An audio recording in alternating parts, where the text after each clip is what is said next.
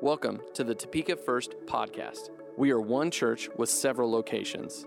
Our mission is to reach our community with the message of Jesus. If you would like to give to support this podcast and the ministries of our church, please visit topekafirst.com/giving. Enjoy the podcast.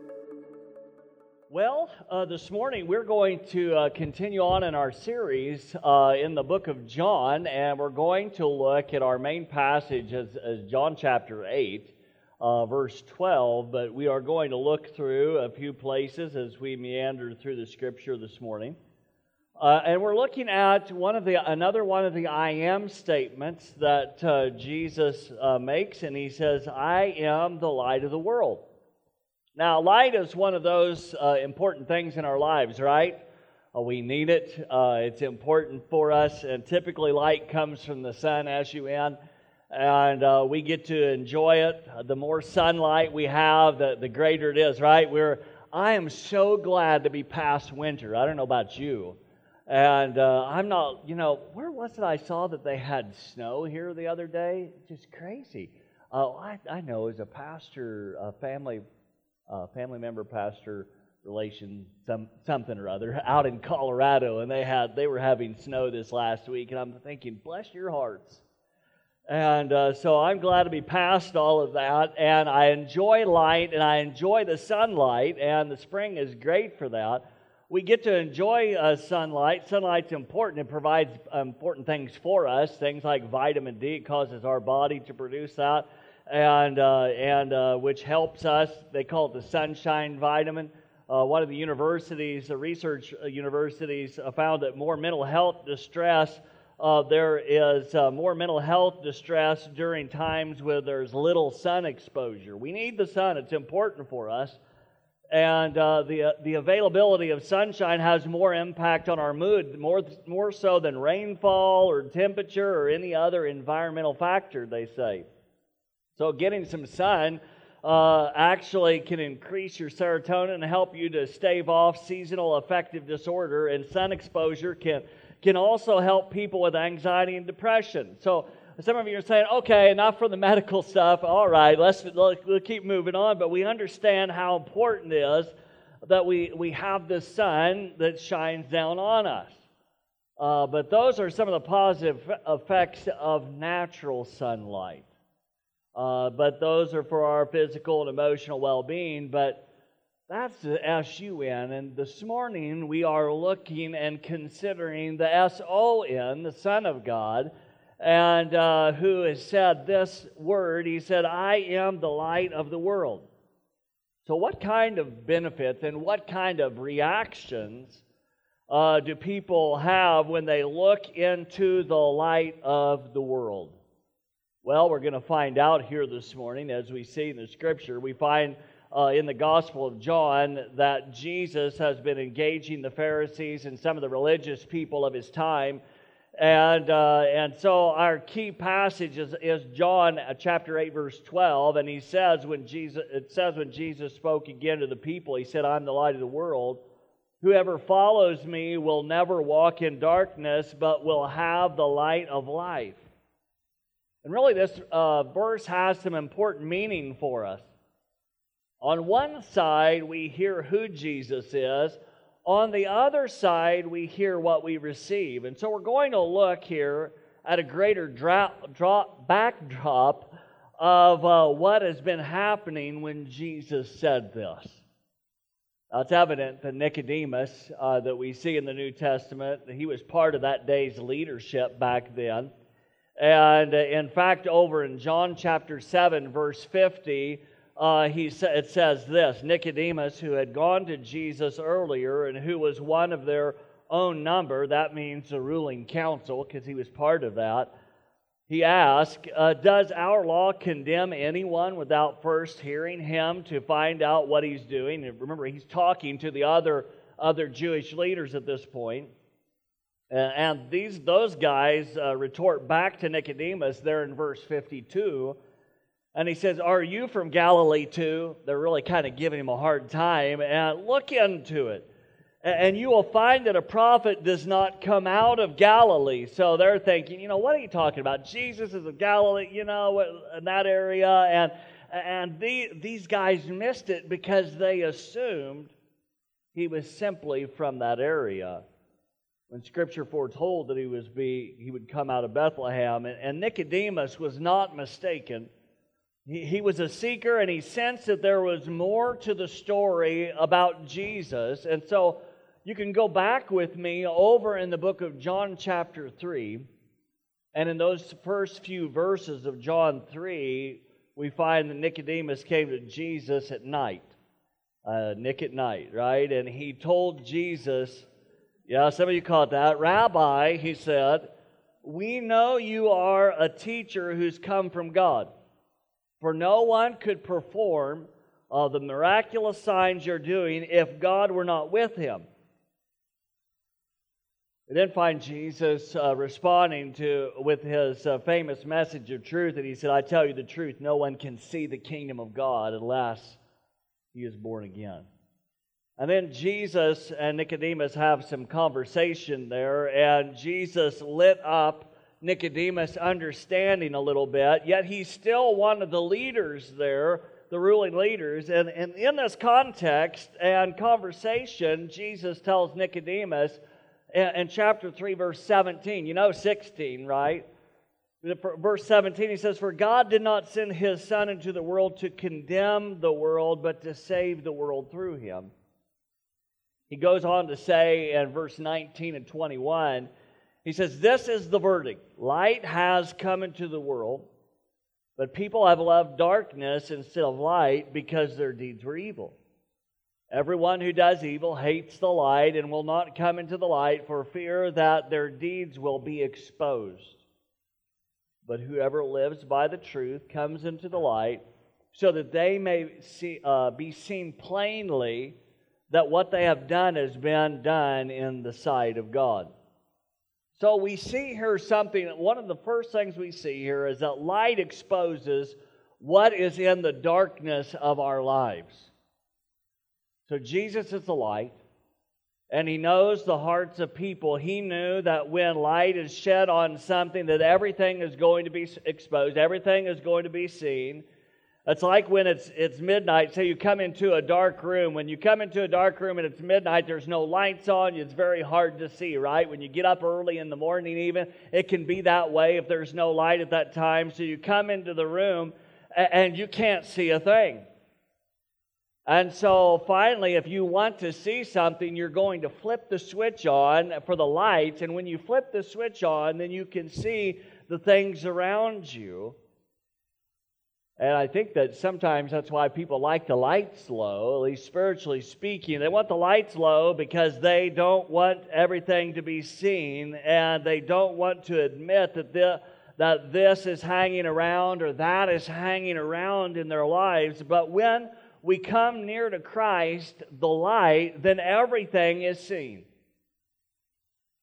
That's the thing about light in a small room. If you don't want to see something, you can just do what? You can just throw a blanket over it, throw something over it, cover it up so it's not seen, right?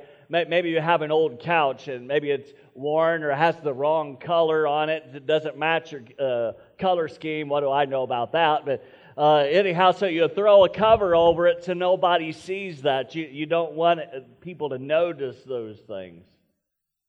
Now, there's a great thing about being exposed to the light. It can produce healing in our lives when we're open with God and we let God know who we are because we're honest with Him. It's not that He doesn't know who we are already, right? It's not like He doesn't understand our situation. And those very things that people try to cover can never really be corrected and overcome until we expose them to the light. We have to become truthful to God and to others to become who God has called us to be. And we find Jesus here, just by His presence and His words of truth, was exposing the reality of the hearts of people that was there. And for those who thought they were very good, He revealed to them that though they may do some good things, sometimes their attitude or maybe the way they did things was like garbage. And then there are those who knew their way of thinking or living wasn't right, but when Jesus shed His light on them, they realized that they could leave that path that they had been on and live a different way and to glorify God in their lives. So, exposure to light can do different things for us. Can do different things. When I was back in high school 1 or 2 years ago, when I was back there, I took a photography class. Not that I'm good with that, but I enjoyed the class, and we got to make our own cameras and do those kind of things. We got to take pictures with 35 millimeter cameras and then develop the film and then make prints and all that kind of stuff. It was pretty cool. I learned how exposure at the right time could really have an effect on the camera film and different kinds of light and how much you had. And once the film was exposed, it was then kept in that dark camera so it couldn't be continually exposed and then just wash out whatever the picture was there. And so we would take those cameras and we would have to go to the dark room, and the dark room was dark. And we had to make sure, because we didn't have lights, a special kind of light in there, and we kept those off when we would transfer the film out of the camera into the developing can to be able to develop the film. And so we would put the film in there, we'd get it all rolled up in there, and if we did it right, we would put the developer in and be able to set the pictures on that film, and so that you'd be able to see it. We do it chemically. And so then after all that was finished, we could actually turn one level of lights on in the room and then look through and try to see what was on the film. But really, we had to add more light through the film to be able to really see what was on that film. And then once you did that, you could actually see if there were any blemishes. Say the person had a blemish on their nose or something, you could come back and you could touch it up, or maybe they wanted their nose smaller or bigger or whatever. You could do all kinds of things with photography.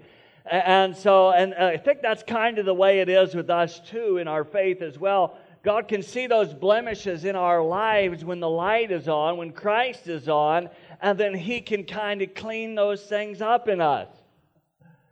Don't come and pray for a miracle of a nose change. That's just probably not.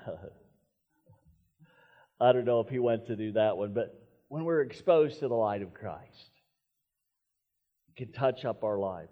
Are you willing to be exposed to the light of Jesus the Christ? Are you willing to allow Him to work in your lives? When you are exposed, God may handle it in a way that we're kind of surprised with. So many times religious people may handle it in a poor way, but Jesus reaches out with compassion. We even find that here in the early part of John chapter 8. We're not going to look at that past part of the passage when a woman comes and is accused of committing adultery, and so the way Jesus handled it was with compassion. But John chapter 8 verse 12 again, it says this: when Jesus spoke again to the people, He said, "I am the light of the world. Whoever follows me will never walk in darkness, but will have the light of life." So God is light. We recognize that He is light. Jesus is still on the temple grounds at this point when He's talking, and He gets entangled in conflict with the Jewish opponents, those who didn't accept Him, and the Pharisees challenged the legitimacy of His witness here in chapter 8. But Jesus finally tells them in verse 28 in chapter 8, He says, "When you have lifted up the Son of Man," referring to the cross, "then you will know that I am He, and that I do nothing on my own, but speak just what the Father has taught me." Now let's do a little looking here into the light. I know that they tell you not to look directly into the sun, but here this morning we're going to do it. But the real sun. And the Old Testament actually finds God Himself as well as His Word, or the Old Testament law, as a light. It calls it that. Psalm chapter 27 verse 1 says this: "The Lord is my light and my salvation. Whom shall I fear? The Lord has a way of guiding our lives through difficult pathways that only He can direct us. Have you ever been there? Have you ever been in that place when you needed His direction or His guidance in your life? I think that all of us have. In Psalm 36, verse 9, it says this, "For with you is the foundation of life. In your light we see light." So we get the understanding that God is light. We understand He is. And He helps us to see reality, even though He Himself is reality. We have nothing to fear. We have nothing to worry about when we know that He can direct our lives through the maze of this life. Because this life can be a maze at times, can't it? And I know, I've talked to many of you. I know that we all walk through those mazes in this world. And sometimes it may be challenging, but what we have to do is talk to the light of the world who can help us walk through that, because He is faithful and He cares for us. Light imagery is also applied to the end time servant of the Lord, or the Messiah, as we understand, and to the Lord's own presence in the middle of His people in the last days. In Isaiah chapter 49, verse 6, it tells us this: "It is too small a thing for you to be my servant, to restore the tribes of Jacob and bring back those of Israel I have kept. I will also make you a light for the Gentiles, that my salvation may reach to the ends of the earth." Hope was not only for the people of Israel, but here he even says a light for the Gentiles, and that's for us, that we may see, that we may recognize, for those of us who are not of Jewish in background, but we have hope in Christ because He has come to give us life. He's come to redeem us, and that hope is for the rest of us, that we might have salvation, that we might be connected with God. There's nothing better than that for those of us who will trust in Him. Contemporary Judaism applied the phrase light of the world not only to God, but also to Israel, to Jerusalem, to the patriarchs, and even to the Messiah. But here in John chapter 8, verse 12, it's applied to the symbolism of the Feast of Tabernacles, as it's something maybe we don't think about very often, but as part of the festivities, 4 golden lamps were put in place, and about an abundance of oil was poured into 4 large bowls, and the lamps rose above the outside walls of the temple and were said to light the entire city of Jerusalem. And in the following celebration, the people danced with torches and praised God, and Levites played their instruments, their musical instruments, and they were standing on the steps that led from the court of the Israelites to the court of women. And the dancing and singing lasted all night until dawn, and something that we should notice, though, really is this, that the main candelabras were left until the last night, to remind Israel that they were still waiting for their full salvation in the future. It's here in this context that Jesus is speaking. But now, Jesus declares Himself to be light of the world. Jesus, the Messiah, is the light of the world. Jesus drops the gauntlet there in John 8:12. He does, and he says, after this, He says, "Whoever follows me will never walk in darkness, but will have the light of life." Here in the latter part of this verse, there are some things that we need to consider, we need to look at here without moving on until we engage them just a little bit. But first, Jesus gives us a conditional statement with that promise in the latter part of verse 12, and He says, "Whoever follows me." Whoever follows me. There's no question that Jesus knew that some would accept who He was and some would not. And that was the case in the time, and even in our time today, we understand that He would rather that each person would come to grips that He is the light of the world, the Messiah. Yet He knows some don't care what the truth is, and sometimes what they will do is they'll try to create their own truth. 2 Peter chapter 3:9, the Apostle Peter says this, "The Lord is not slow in keeping His promise, as some understand slowness. Instead, He is patient with you, not wanting anyone to perish, but everyone to come to repentance." In other words, He wants us all to be able to turn away from our old way and turn towards Him and follow Him. And it's still that way today. Time and time again, Jesus called people to follow Him, and He had life and hope to offer them, and He still does. That's what's available to you and I, if we'll follow Him in faith. Luke chapter 11, verse 28, Jesus says it this way, "Blessed rather are those who hear the word of God and obey it." That's one of those things that we don't necessarily want to talk about in our day and our time. We don't like to talk about judgment. We don't like to talk about obeying. And this helps us understand what following is about, because really following is following or obeying His word. And Jesus also says over in John chapter 14, verse 23, these words, He replied and He said, "Anyone who loves me will obey my teaching. My Father will love them, and we will come to them and make our home with them." So second, Jesus gives us a condition, and with those conditions, there's a promise for us if we will follow Him. And the promise is that we will never walk in darkness, but we will have the light of life if we follow Him, and when we follow or obey His word. Jesus gives an illustration. That illustration, we see that the Gospel of John, he puts it in there in chapter 9. I don't have it on the screen for you this morning, but this was a special illustration to illustrate what light really is about. John 9, verse 1 says, "And he went along, and he saw a man blind from birth.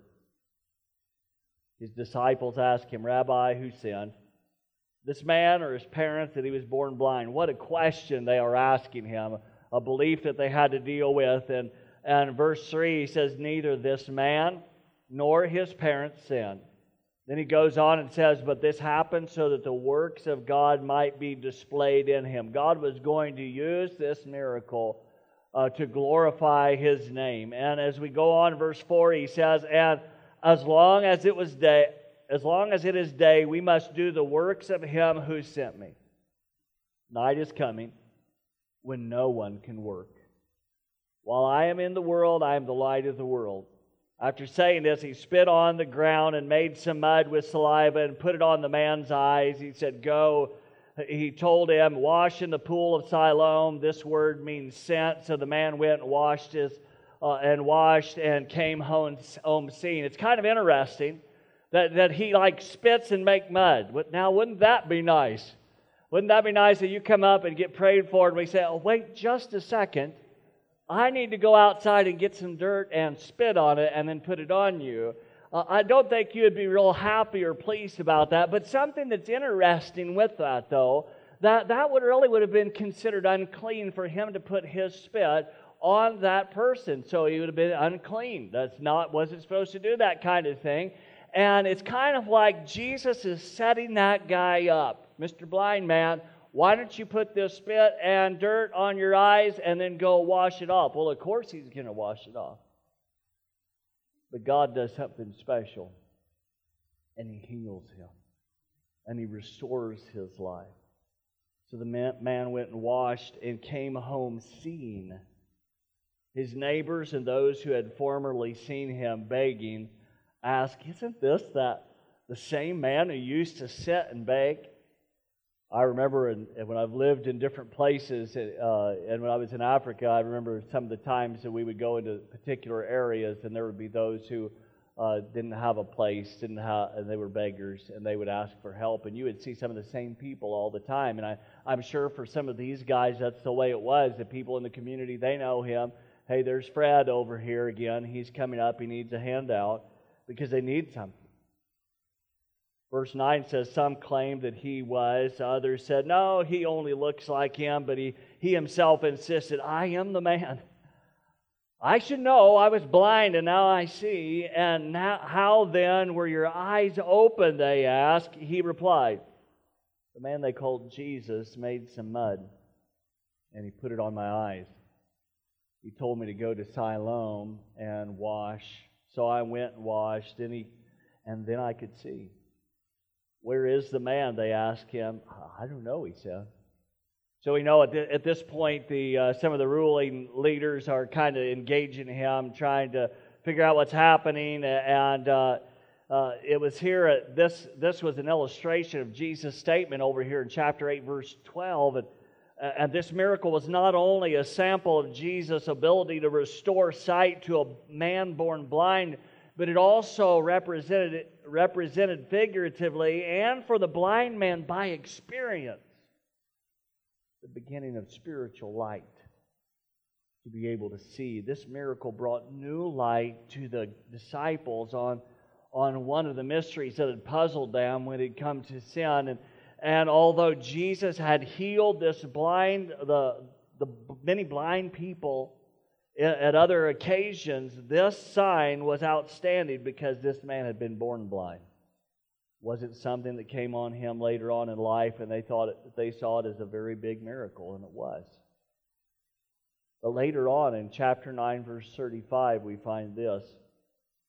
Jesus heard that they had thrown this guy out of the synagogue, and he threw him out. And when he found him, he said, "Do you believe in the Son of Man?" "Who is he, sir?" the man asked. "Tell me so that I may believe in him." Jesus said, "You have now seen him." You can see again. In fact, he's the one speaking with you. Then the man said, "Lord, I believe," and he worshiped him.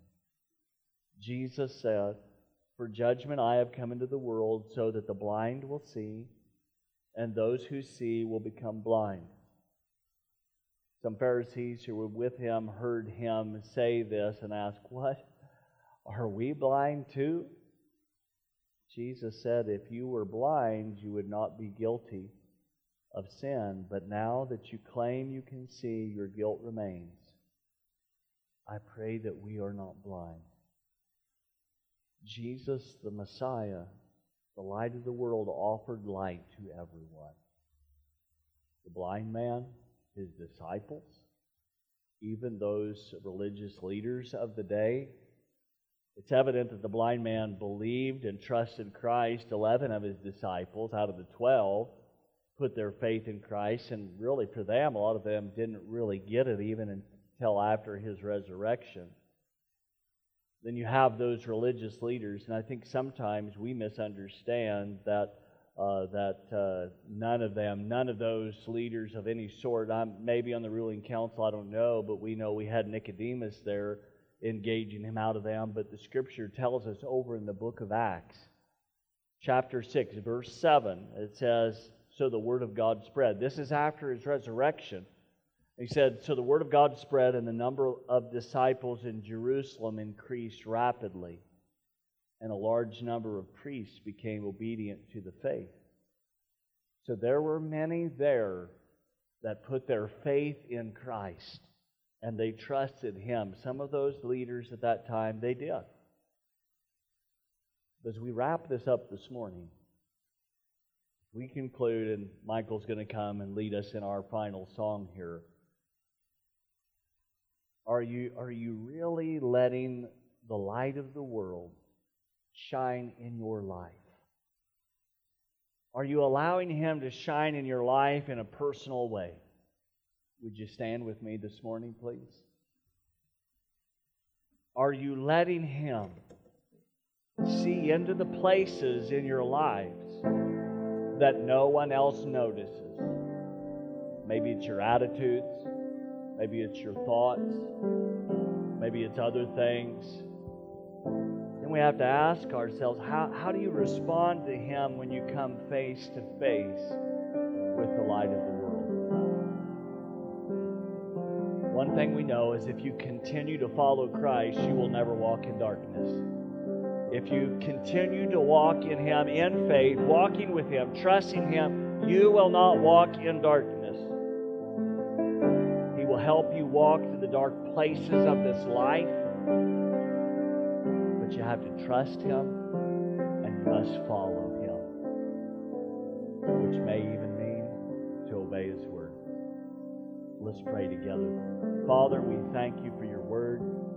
We ask you to help us in this morning and this day. Help us to be able to follow you fully as you, the light of the world, looks down into our lives and has an effect in us, Lord, your people. Father, may we leave this place not the same, with some transformation in our hearts and our minds, recognizing that you have called each and every one of us to serve you and follow after you. Father, may we not be like those at that time with some of the religious people who were blinded by their own views of things, blinded by their own agenda, blinded by the things they saw around them only because they didn't want to see those ugly places. And Father, I pray that you would help us to be honest like Nicodemus, asking, seeking, and wanting to know more, and being willing to allow your light to shine in his life. May we be the type of people that says, Lord, here I am. Look in my life, see my heart, see my mind, everything that I am. Do your transforming work in me.